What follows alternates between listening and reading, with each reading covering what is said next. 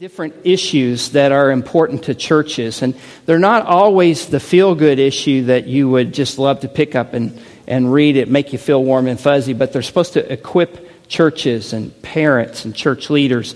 This one's on suicide and suicide prevention, and because we notice that there's a rise in the challenges related to that, we put this one together, and so there's a bunch on the information table. If you'd like to be picking one of those up, you can grab it after our time together. So, I did move to Lipscomb 5 years ago from Texas.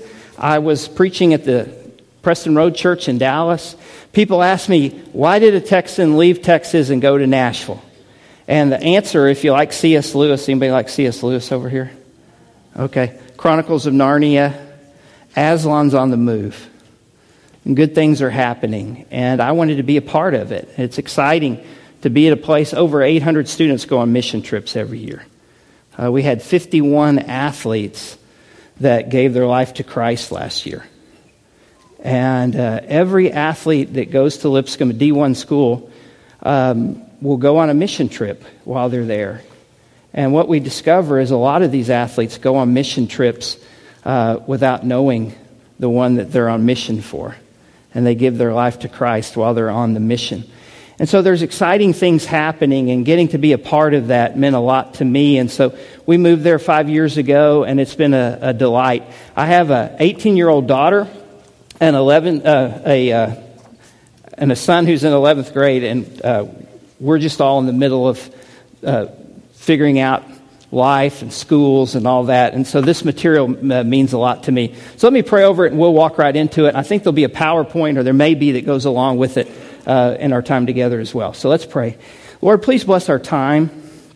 Help it to be fruitful. Help us to think about how we can better engage and reach younger people. And Lord, we know every person's different. We're not just one big block. We're individuals made in your image. And we pray that you'll bless us with wisdom and with understanding during our time together today. We ask it in the powerful name of Jesus, our ever-living Savior, teacher, Lord, and friend. Amen. So is there a PowerPoint? Is it going to... Nope. Okay, no PowerPoint. So let me... hopefully, I'll just work through some of this. There's a lot of headlines for you, okay?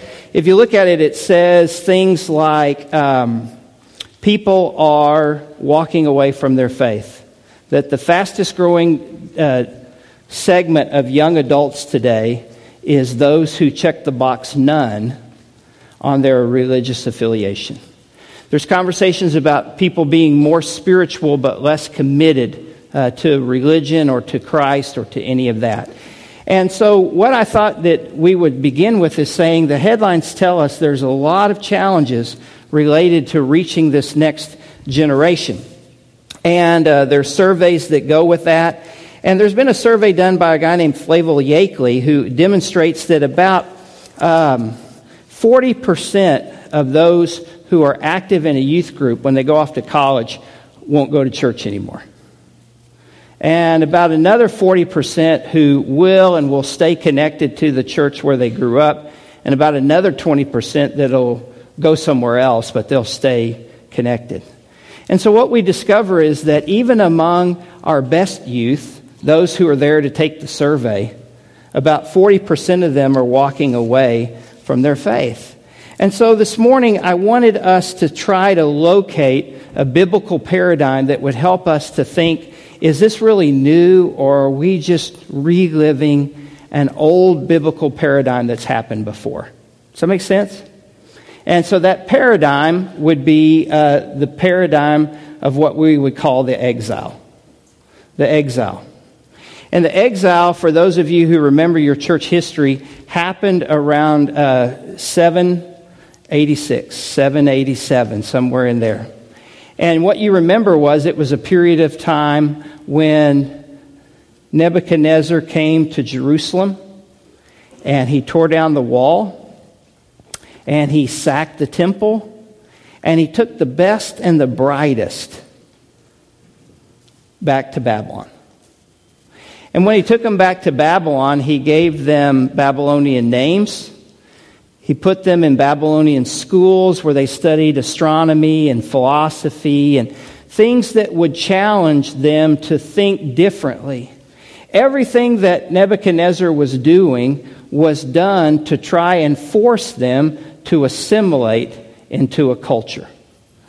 And because they were being forced to assimilate into a culture other than the one that they had lived in Jerusalem, there was going to be this challenge. And what I would say, I'm going to back this up so I feel like I'm talking to everybody. Is that all right?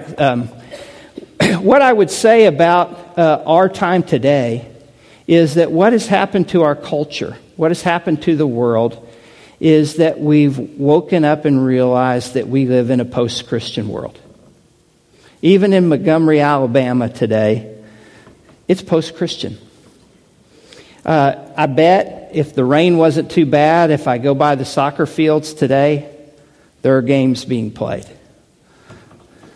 I bet if we go over to the jogging trails, they're just filled with people. These were the kind of things that didn't happen a generation or two ago. That there were sacred spaces built into the culture that made sure that there was a place carved out for religious faith and expression. And all those things have been pushed away. They don't exist anymore. And so young people today, they're growing up not realizing the world that we were a part of just 20 years ago. And so we have to realize that things are different. But the question that I have is, if things are different, does that mean that God's not still in control? When Nebuchadnezzar came and sacked Jerusalem and took the best and brightest out and plopped them down in a foreign soil where they were challenged not to assimilate, not to worship Babylonian gods, not to take Babylonian names, not to eat Babylonian foods. Was God in that? Absolutely.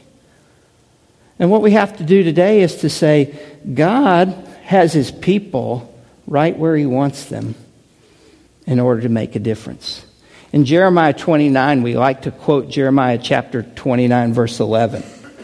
I know the plans I have for you. I quote that at weddings all the time. Couples want that one.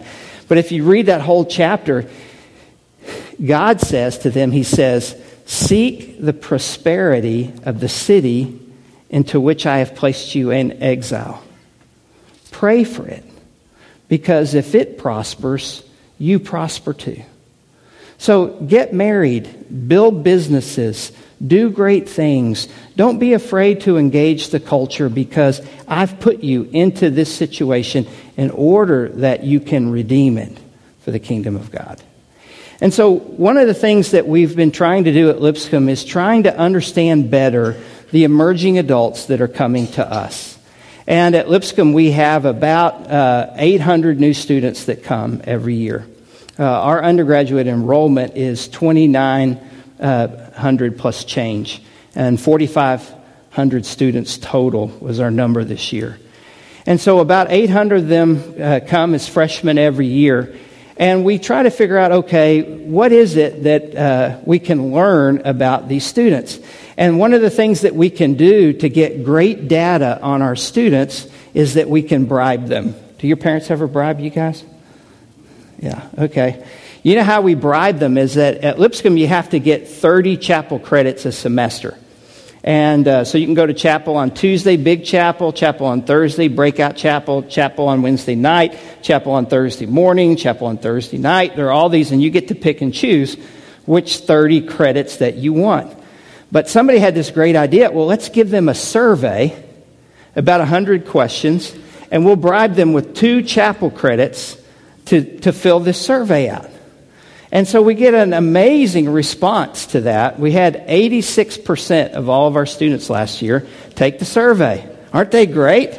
They're like, hey, I know a free thing when I see one, and I'll take it. And so they all filled out this survey. Well, what that does is it allows us to tell churches like this one, here's what we're learning about the students that are coming to us. Here are the things that we can deduce from their responses that can help us to better understand young adults and better understand how to minister to them, how to learn from them, and how to understand better how do they see the world. Does that make sense? And so your handout, I didn't bring one up here because I thought I was going to have PowerPoint, but since I don't, I am scrambling. So can somebody hand me a handout? Thank you. So will they give you another one? That's okay. I can share. Okay. You sure? Sure. Okay. Thank you. So if you open it up and look inside, you'll see that there are 8 things that we're learning about emerging adults. And I want to walk you through these quickly and just kind of tell you here are the things that we're discovering. The first thing that we're discovering is that, and who is very responsible over here? And kind of, are you a big voice too? But I mean, you can talk loud, can't you? Okay, at 10:25, I want you to just yell whatever I'm saying at 10:25, 5 minutes. Okay, can you do that? I can do that. Okay, perfect. Let me hear it now, okay. 5. No, say 5 minutes. 5 minutes. Okay, good. So I want you to do that at 10:25. Is that all right? Okay, perfect. That's a wonderful help, okay? So the length of young adulthood, emerging adults, the first thing I want you to notice is that the length of emerging adulthood is lengthening. What that is the length of adolescence. And the adolescence is the years that you don't quite think of yourself as an adult.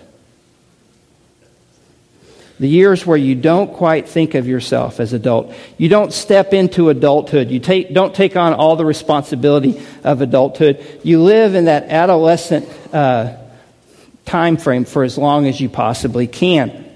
Now, the average age of the end of adolescence today, the research says, is 27 years old. Okay? That until the age of 27, there's this feeling that I'm still an adolescent. You see a lot of this because the economy, although it's been great for people at the top, hasn't been so great for students as they're coming out of school and getting their first job. And so a lot of them are moving home. A lot of people are moving home and mom's still cooking and mom's still washing and they're still playing Xbox and the things that, Paul said, when I was a child, I thought like a child, but when I became an adult, I put these things away.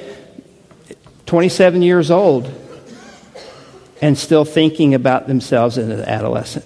Now, this is more true for males, by the way, than it is for females. Females have a biological clock that tells them, I'm an adult. Guys don't have that. And so there's a little bit of a different feeling there. But one of the things that becomes very important in the research that we've looked at really brings to bear is that very few males have a father that has challenged them to grow up, or are part of a church family that has challenged them to grow up. Every year I take a group to Israel on a trip.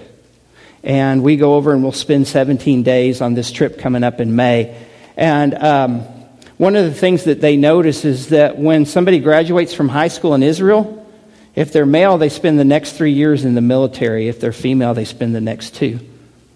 But when you turn 18, 19 years old, you wear green, you carry a big machine gun, and you work for the government. But it's part of the process of growing up. Part of the process of growing up for Jesus, you might remember when he was 12. Do you remember him going to the temple? What was he doing going to the temple at age 12? What that tells us is that he had just had bar mitzvah.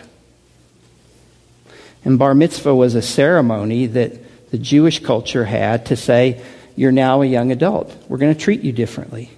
You now read Scripture. You now sit with the men. You now go to synagogue with the men. You are part of this community of faith, and we're going to challenge you to grow up and to live in it. And bat mitzvah was the same thing for a woman. And one of the challenges that we have as churches today is to think through how do we help people understand that it's time to grow up. How does the community of faith push people into responsibility and into adulthood? And my bias too, and the research is beginning to show this, the community of faith that can help people to think about, it's time for me to grow up. I'm a man. I'm part of the community of faith. This has real big implications for issues related to same-sex attraction as well. Because if you're telling children at 12 and 13, you're a young man, you're part of the community of faith, you're part of the family, you're part of who we are, that is a very powerful message that you are conveying to people at a very important time in their life. And so the data indicates that although young people are extending adolescence into their mid to late 20s, what they long for is somebody to tell them it's time to grow up. It's time to walk into the adulthood that God has planned for you. So that's number one. I don't think I'll take as long with most of these till I get to the last two. But the length of young adulthood is lengthening. That was one. Number two, the desire to change the world through a new cause is great. The idea of changing the world is great. How many of y'all are wearing a bracelet that has anything to do with a cause? Is anybody wearing one? They're not as cool as they used to be, but they're still in, right? So you got the bracelets, you got the concerns, you've got the Facebook pages, you've got all the things that you're doing to try and say, I care about this cause, I care about that cause. And at Lipscomb, we have all of these causes, and we have this program called SALT, which means service and learning together. And they'll actually take a course where they integrate service with the coursework that they're taking. But what we notice in that office is that there's service and cause overload for young adults. There's so many things that they're concerned about, so many things that are happening in the world, that quite frankly, you can get overwhelmed with all of the possibilities to change the world. You know, when I was growing up, there were 3 news stations. And you had to stay up till 10 o'clock to get the news, if you really cared, you know. And we would just all maybe get the news, maybe not, go to bed, hear about it the next day. But we never knew all the stuff that they know in an instant about, you know, what's happening in Uganda, what's happening in Kenya, what's happening in China, what's happening in the Bering Strait, what's happening in Russia, what's happening in Syria, what's happening with the refugees and everything that's... The causes are so overwhelming, and the desire to change the world through a cause is so great. They want to do something to help make the world a better place. That's what this generation will be known for, is the generation that wants to make the world a better place. So world change is their compelling narrative. Number 3, service is their doctrine, but connecting it to Jesus is a challenge. So I may do a lot of causes, I may help a lot of people, and I may do a lot of things, but how that relates to the kingdom of God, I'm not quite sure. And I'm just as apt to help through the Peace Corps or to be a part of a service project that has nothing to do with the kingdom of God than if I am.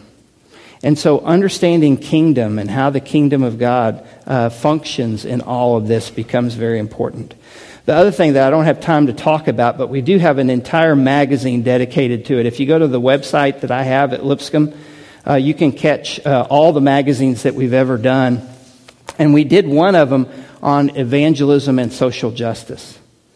And it was a whole issue that wrestled with how do we make sure that we're not just serving, but we're also naming the name of Christ.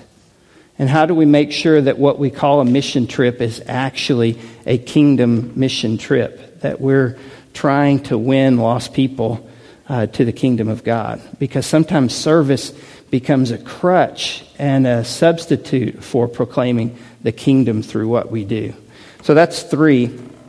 Number 4, loyalty to a friend takes precedence over personal truth. Loyalty to a friend takes precedence over personal truth. What that means is, when I was growing up,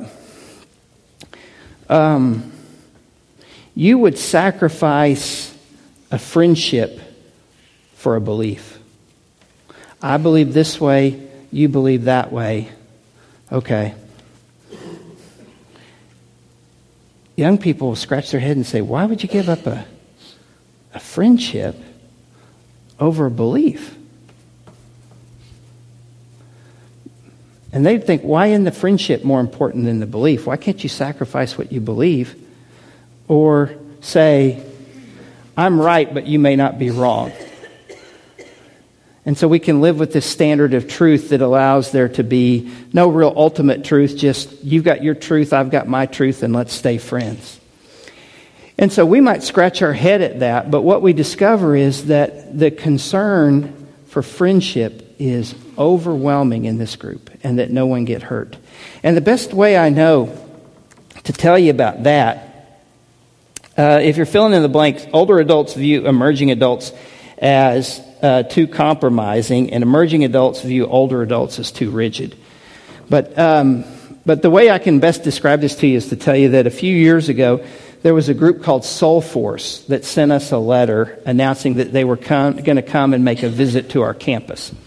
And Soul Force is a rainbow-colored bus that is filled. It had 18 students who were LGBT students who decided to take a year off and to get on this rainbow bus and to make a trek across the United States, protesting on the campuses of Christian colleges that still had hiring practices, student life practices, space practices that they wanted to protest. And so they sent us a letter telling us that they were coming. And we did some looking around to see how other schools were handling that. The school in Georgia that they went to before they came to Lipscomb, they actually just chained the gate to their campus shut and wouldn't let the bus on campus. And we thought, probably not the best way to go. Plus, we got too many entrances. How would you do that anyway, right? But we thought, no, there's a better way to do this, right? I mean, because what we want to do, Ephesians 4 says, is to speak the truth in love, right? We want to build bridges wherever possible, hold distinctions only when necessary. Look for common ground, see in other people the image of God, try to love. And so we announced to our students that they're coming, and when they come, we're going to show them hospitality. We're going to welcome them onto our campus. We're going to have student ambassadors that will be partnered with them for the entire time that they're here. We took those student ambassadors and we spent 4 weeks in chapel pulling them out and just talking to them about what does it mean to be an ambassador and how can you talk to them about this challenge when they're on our campus. And so when they came on a Sunday afternoon, and we had 18 students with gift bags and homemade cookies, and they got off the bus, and we handed them the gift bag, and they had a Lipscomb shirt for each one of them. We took them on a tour of the campus. We brought them back. We fixed them a really nice dinner, and we invited the administration from Trevecca, a Nazarene school in town, to come and join us. And so their administration, our administration, and these students, and we sat down and we spent the evening just listening to them and talking to them and understanding and building bridges and holding distinctions. But what was interesting about our students is that what they were most concerned about was that nobody who is a student at Lipscomb would be hurt by this process. In other words, don't hurt anybody as you're walking through all this. Don't divide people out. Don't make people who go to school here feel ashamed because of some belief that they may have. And so what I will tell you with pretty much absolute certainty is that if you're mean, you lose your voice. If you're mean, they won't listen. You know, one of the things I used to do, there was this guy, late night television, suspenders, big head, small neck. Who am I talking about? I always forget his name. He's not doing it anymore. Larry King. Larry King. Remember Larry King? Larry King was this late night talk host, and he would have people on. Every so often he would do a Christian segment, and he would bring on different ministers. And one of the ministers he would go to a lot was a guy named John MacArthur, who's my dad's favorite preacher. Buddy Bell's my favorite preacher. John MacArthur's my dad's favorite preacher. And so John MacArthur would be one of the ministers. And if I was listening to what he said, I always felt like what he said was probably the best of the four people that were up there. But if I ever turned the sound down and just looked at them, he was the least appealing of any of them because he looked mean, you know? He was going to say something, but in order to say it, he had this kind of stern, mean look on his face. And I thought, you know what? He's turning a lot of people off, not with his words, but with his disposition, with his attitude. And we, of all the people on the earth, should be the most loving. We hold truth, we hold it absolute, but we're loving. And people get frustrated at us because we're going to love them while we still hold out truth. And it reminds me, there was this young minister in Scotland who was walking through the parish, and the old minister was there in the center of the city. It was a Sunday afternoon. He said, "Aye, laddie, what did you preach on today?" And the young minister said, "I preached on hell." And the old minister said, "But did you do it with a tear in your eye?" And it becomes very important for us to speak truth in love. Because if we're mean, we lose our voice. And that becomes critical in understanding how to have a relationship with emerging adults. So, loyalty to a friend takes precedence over personal truth. The fifth one on here, emerging adults are broadly connected, yet often feel confused. There's never been a group of people on the face of the earth who are better connected than you guys, right? I mean, Facebook, Instagram, Twitter, you've got all these friends, you're texting. You sometimes think that you can go to a dinner party and do this under the table and that none of us know what you're doing, you know, while you're texting during dinner. And so connected. But one of the real challenges is that you can have all of these electronic connections, all of this technology, but yet feel really lonely inside. And the reason why psychologists say is because there is a theory called ambiguity theory. And ambiguity theory says for a friendship to really matter, it has to have both physical and psychological presence. That's why, you know, when you go, when somebody's a soldier and they go overseas and they Skype back and forth with their family, it's better than nothing, but it still leaves that void because I want to be there. I want to be a part. I want to be with you. And so much of what is happening in connections today is virtual friendships and virtual relationships. And one of the things that I do in my class at Lipscomb, I teach freshman Bible. Dr. Lowry lets me teach one section every semester. And I've got 62 students in my class this time. We're having a blast. It's a lot of fun. But I tell them on the first day of class, no technology in this classroom. And they go, "What?" And I said, "I'm sorry. This is a Bible. Yeah. Go buy one if you can't afford one. Or if your religion won't allow you to purchase one, come talk to me and I'll buy one for you." See, I've got 3 Muslim students and 2 Hindu students in my class. And so I usually have to purchase a Bible for them to own one. Because they feel it's a dishonor to buy one themselves.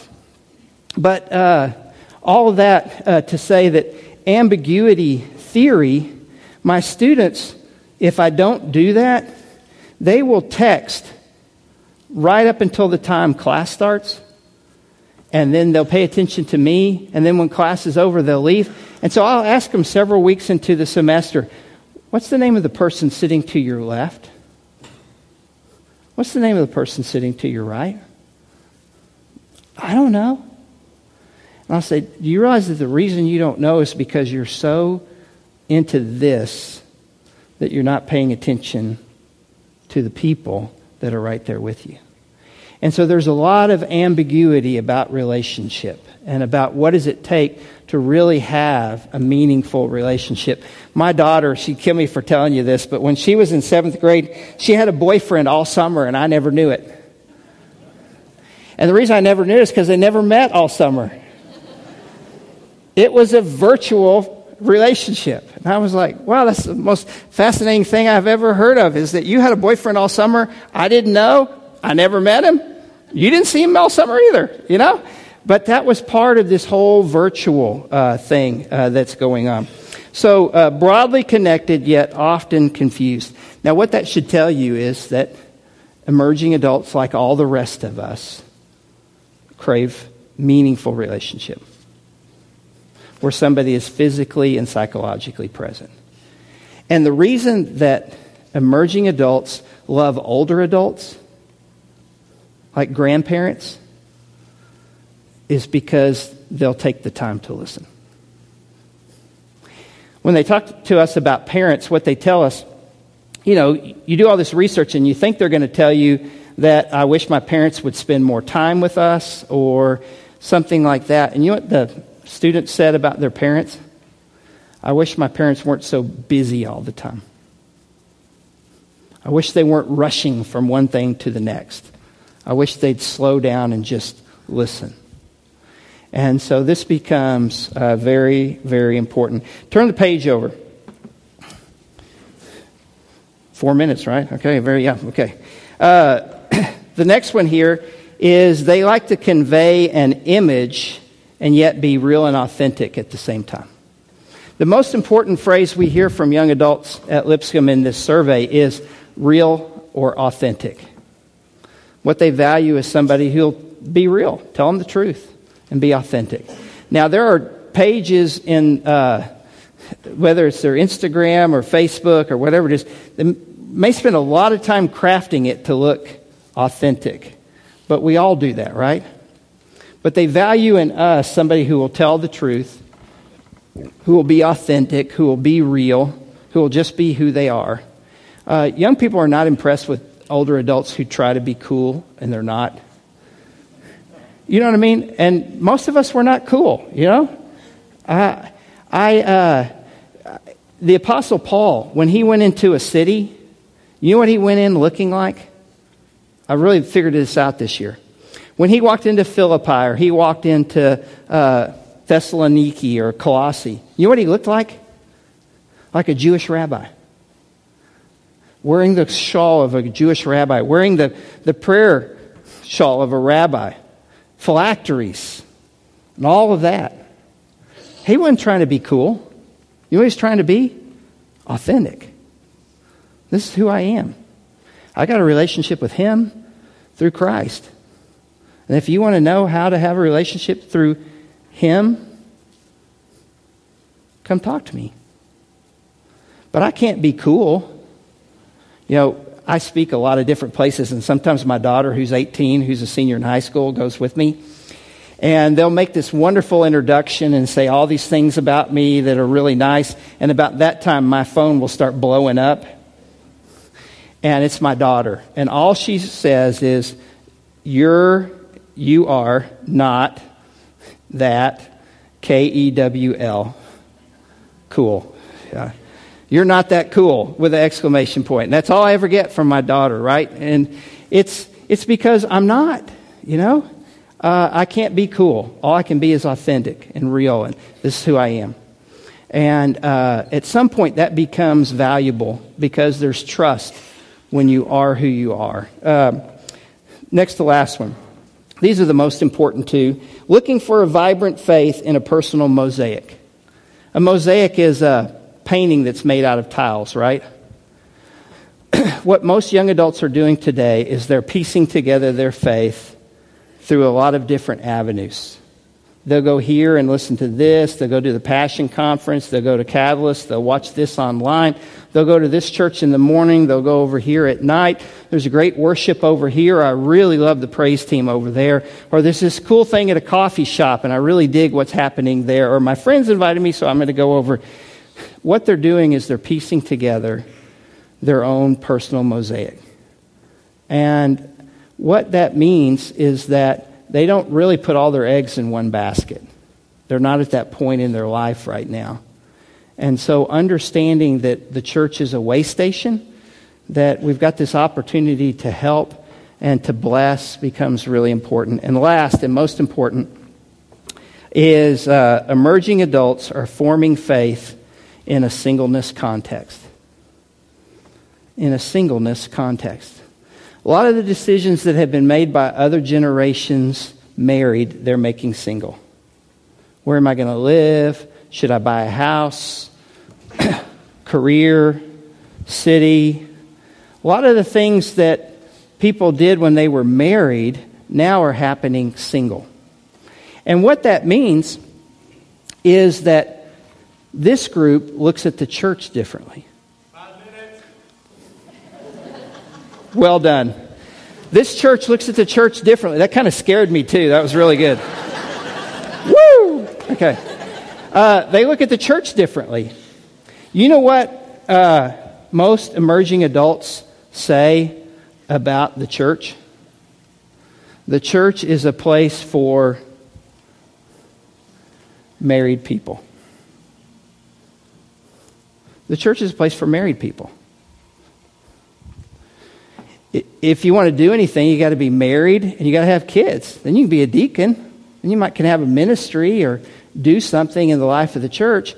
This is the generation that wants to change the world now.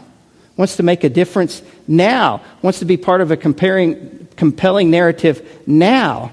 And what they hear when they come is, no. You just go sit over there, do your thing, and your time will come. And they're like, no, my time's now. And so what we see cropping up in major cities all across America are single generation churches. Run by young adults, for young adults, serving young adults. Is that best? No. But because they want to do something now, they think, hey, if I can just be a part of this, get in on the ground, be a part of what's happening, I can step into service now. I can make a difference now. And so that's what we see. And so the challenge for churches like ours is how can we be affirming of that? The Mormon Church tells everybody when you graduate from high school, think about going on a mission. Think about doing something great for God and let us know how we can fund that, support you, whatever that would be. But we want you to change the world. And we want to help you change the world. And we don't want you to wait until you're 35 and have 2 kids. We want you to do it now. So tell us how we can help. That's the attitude that draws people in to all this. So here's a couple of thoughts as we close. The key takeaways. Emerging adults are people. They're not a voting block. They all don't think the same. Get to know people, right? Get to know 1 or 2. Invite them for coffee. Sit down with them. Ask them to volunteer with you and to teach children or something where you can talk to them. But do something so that you can get to know them as people. Connections will occur in relationship. But you got to get to know people. Connections occur in relationship. And you have to view the church as a way station. College students may not come to everything that happens here. But what you'd like to be is the welcoming place where discipleship is happening, where relationships are vibrant, where you can make a difference. And they'll keep coming back. They'll get plugged in. Honest and authentic wins the trust. And last, let singleness be a whole number.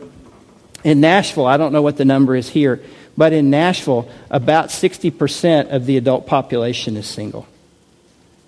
And so thinking through how do we engage, care about, minister to single adults at every age becomes really important. Matthew chapter 17, Jesus says that some people were born a eunuch, some were made that way, but some people have chosen to be single for the sake of the kingdom of God. And being single is a whole number. And there's wonderful opportunities, and what we need to do is to be people that are really affirming and encouraging the place that they would have in our community. So that's what we're learning about young adults. That's what we're learning about emerging adults. I don't know if any of that will be helpful to you, but I hope so. If you have any more questions, I think my email address is on that. If you want to know more about Lipscomb, the back page is like an infomercial for Lipscomb. But more than anything else, I hope that you know that it's a privilege for us to be entrusted with students, and we take that very seriously and steward that gift the best that we can for the kingdom of God. Let me pray over you and we'll be dismissed. Heavenly Father, we thank you for this time. We thank you for young people. We thank you for hearts that are on fire for you. Lord, we pray that this will be the generation that helps to wake us up, to go and to do and to be part of a kingdom initiative that pushes us out more and more into the community and into the world to make a difference. We thank you for this wonderful church and for the people that are here. And Lord, we ask that you would help us to think about the next generation and all that we do. Through Christ we pray. Amen. Thanks, everybody. Thank you. Mm-hmm.